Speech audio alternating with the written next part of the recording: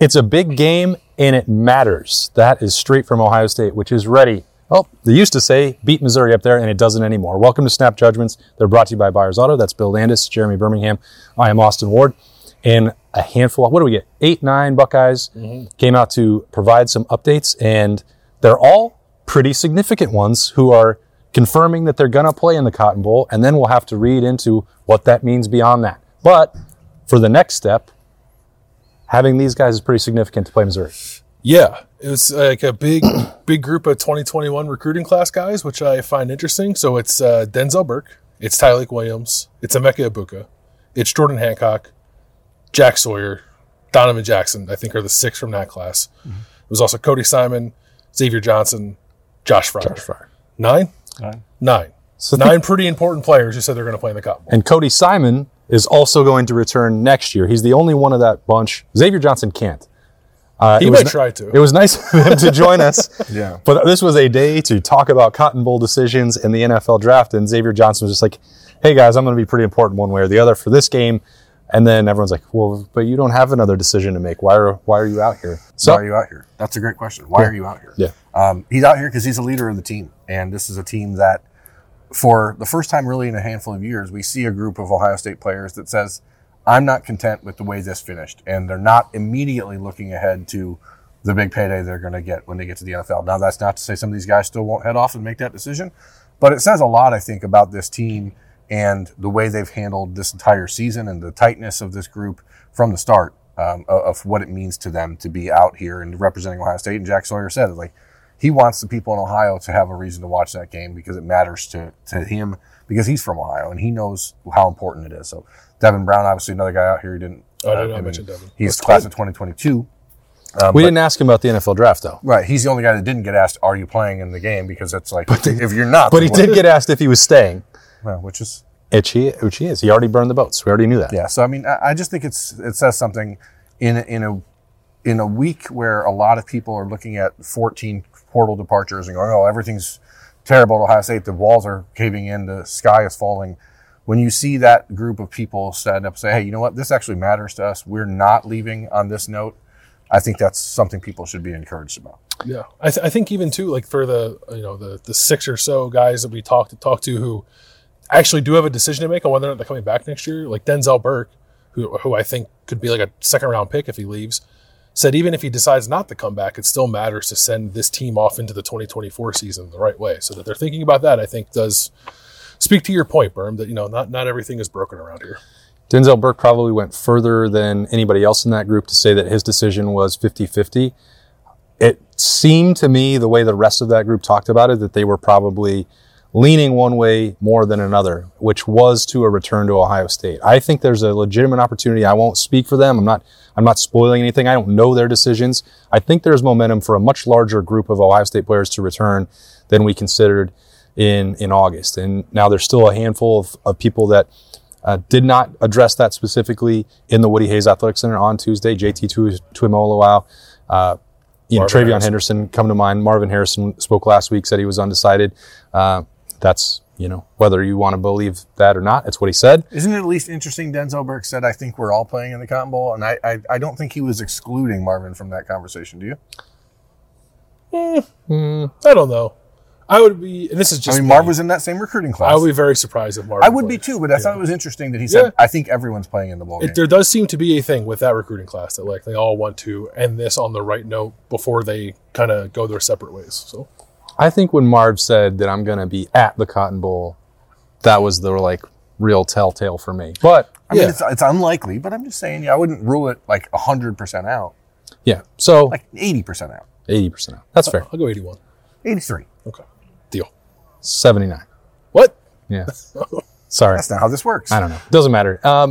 So, we can still read and it doesn't matter. Like these guys are probably not going to make decisions until after the Cotton Bowl anyway. I think the people that have eschewed the transfer portal are sticking around, want to play in the Cotton Bowl, and have not come to a definitive decision, or at least one that they're ready to make public. And I do think that the movement period for Ohio State is probably on hold until after the Cotton Bowl. And that's probably a good thing for Ohio State. And that's not to say minds can't change between now and then. I mean, if someone like Jack Sawyer, for example, who I think is probably leaning towards returning, goes out and has 4 sacks and dominates in the Cotton Bowl against a good Missouri team, maybe his calculus changes. So you don't know how things go from now to then. But the idea that you don't have to spend every minute stressing about that right now for these players and for this locker room as these guys prepare for a game that does matter, I think is important.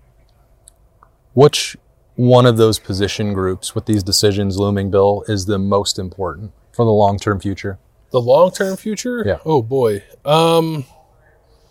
I don't know, man. If Jordan Hancock and Denzel Burke decide to come back, that's a pretty nasty secondary you're looking at next year. I mean, is that the best secondary in the country, maybe? If both those guys come back and you have Sonny Styles, who also talked today. I forgot a lot of guys who talked today. Yeah. I think we might have had 15. I said 9. Well, you were running down the list that I told you to. They had NFL decisions. Yeah. Sonny didn't have a decision. Sonny did not have a decision. But when you think about what that group could look like, if some of these decisions go Ohio State's way, that is, it has to be up for the conversation for best secondary in the country. So that would be pretty impactful. Emeka Ibuka coming back as a leader for an otherwise really young receiver group, I think would do a lot of really good things for that position as someone who can kind of shepherd, true sophomores into larger roles on this offense. All of them really. Tyleik Williams is a disruptive dude in the middle of the defensive line. I thought for sure he'd be out here. I'm a little surprised he's playing in this game, to be honest. And I don't mean that as a knock on Tyleik. I just thought he might be ready to make that move to the NFL. So that he's playing in this game, I think is a good sign for Ohio State. Yeah. But we've all been talking in the last couple of weeks about, we expect Jack and JT to at least play in the game, and then who knows what happens in the middle. But if the idea that Tyleik Williams and Michael Hall, who is not out here talking today, but you don't know, if the idea that those guys are playing in this bowl game is real, that changes everything about the way this game should be viewed from an Ohio State perspective. Yeah. That amount of talent that could be returning on defense is something to really think about. Not just with what you mentioned, Bill, with the secondary, but if there's a possibility that, as Berm said, if Jack is leaning towards coming back, if JT Tuimoloau didn't quite get that first-round grade that was projected back in the spring or in training camp, if Tyleik Williams is open to sticking around beyond the Cotton Bowl, now you're not just talking about one of the best secondaries, but a veteran, proven, high-caliber defensive line. That entire group could be nasty, and now you're adding Cody Simon in there. We've speculated for a month that the door was open. Cody Simon could walk back through it. He did participate in the senior day festivities, but he confirmed and went through that process that he'll be back. So you've got that to build around there at linebacker. Not Tommy Eichenberg will not be back. I don't expect Steel Chambers to be back, but you would at least still have a proven veteran linebacker who has starting experience, which sometimes I even forget myself that 2 years ago that this guy was starting and making a ton of tackles with a banged up shoulder. It's a fascinating career journey that he's been on, but that is a group that would be pretty darn scary. Doesn't it just feel like a really nice mix too? Regardless of the position, if you can have one sort of stalwart who's been around and seen some stuff, good and bad, pulling forward a group of first and second year guys who are just brimming with a lot of talent that we've been eager to see. If it was just the younger guys, oh boy, they're going to take some lumps because they don't know what they're doing. But you can have that calming presence in the room, I think is going to do wonders for a lot of these position groups if it works out that way. It's important no matter what for the next 3 weeks to get through this, because for guys like CJ Hicks, who I know people always want to talk about, to be able to at least line up alongside Cody Simon over these next few weeks, and I think we all presumptively believe that he will be the starting linebacker with Cody Simon in the bowl game. Steel Chambers, I guess, could play if he chooses to. I don't think any of us are really expecting Tommy Eichenberg to play. I think Steele is going to play. I don't think Tommy will. Tommy, just to the elbow stuff, I think it's probably better for him to not try it, but it's important for CJ Hicks to see okay, this is what it takes to be a starting linebacker while getting those reps at the same time. So it's a really good offense too. Yeah, those things are all really important for Ohio State. And again, we can project long term what it means when it comes to everyone making a decision after the bowl game. But there's a lot. All of the focus on December 29th is going to be about Devin Brown and the quarterback, but having all of those guys playing on defense changes everything because it takes a lot of pressure off of Devin Brown. Checking the line movement to see if today's news changed it. If that really moved it? Yeah. Yeah, Ryan Day was not available in here to talk about it, but Devin Brown certainly seems to be under the idea that he will be starting in that game. We have a conversation with the presumptive Ohio State starting quarterback for the Cotton Bowl that will be coming your way on the podcast daily later this week. No movement on that? So it moved. It was 1.5, and now it's a 2.5. Oh. That was this morning, so it has not moved as of yet. Wow. Vegas really liked the fact that Ohio State thinks it's going to be rolling in with the full complement, huh? And what do we got here on the plus 120 on the money line for Ohio State? Okay, well, we'll see what happens. I mean, Devin said my first start will be in the Cotton Bowl, so I don't know there's presumption. Well, there. That seems rather definitive. But he doesn't get to name it, right? I mean, I love the energy of naming yourself the starting I quarterback. think he did, and I think he did so with the appropriate information to do it. Okay. The Buckeyes are not bringing in another quarterback between now and the Cotton Bowl who will be able to play in the game one way or the other.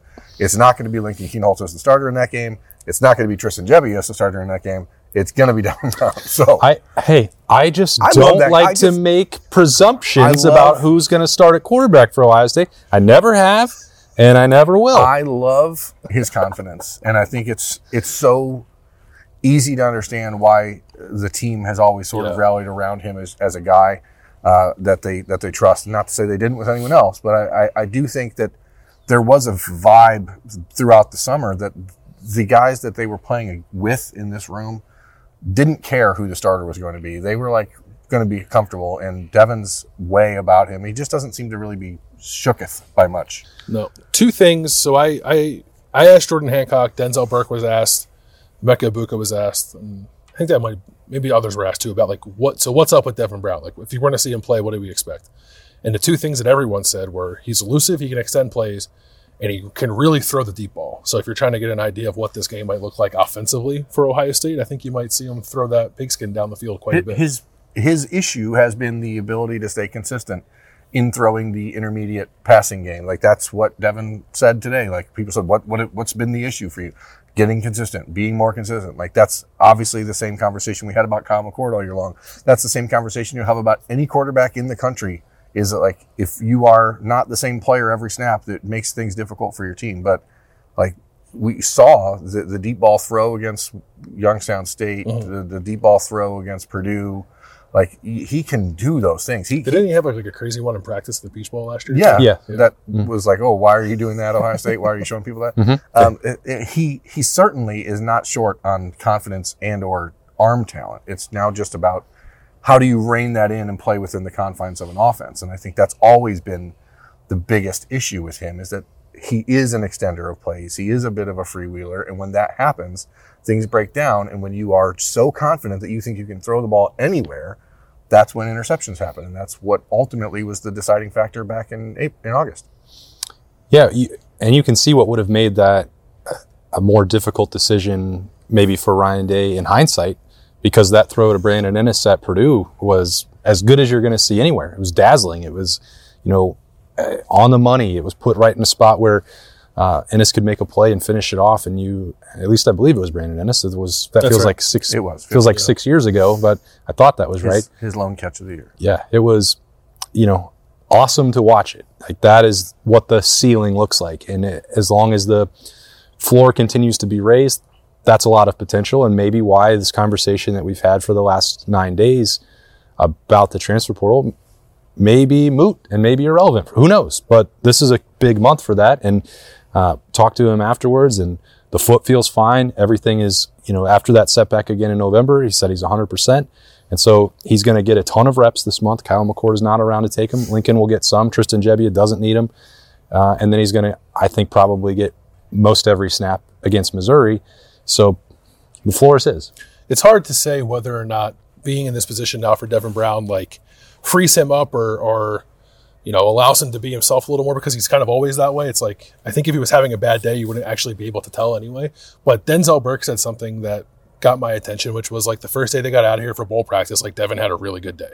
And, they've had other practices and they'll have more. And that doesn't mean every day is going to be a good one for Devin. But I think it is promising that the first time he got out here with a chance to kind of run the show and not worry about anything else other than getting better and trying to help Ohio State win a football game, that he had a good practice. So I'm excited for it. I think it's, at the very least, it's a interesting layer that makes this game worth watching. And it's acknowledgement from Devin Brown, and he said it multiple times today. He knows that Missouri game is an audition for next year. And so, If he's got any additional pressure being put on it, he's not showing it, which is sort of in line with who he is as a competitor.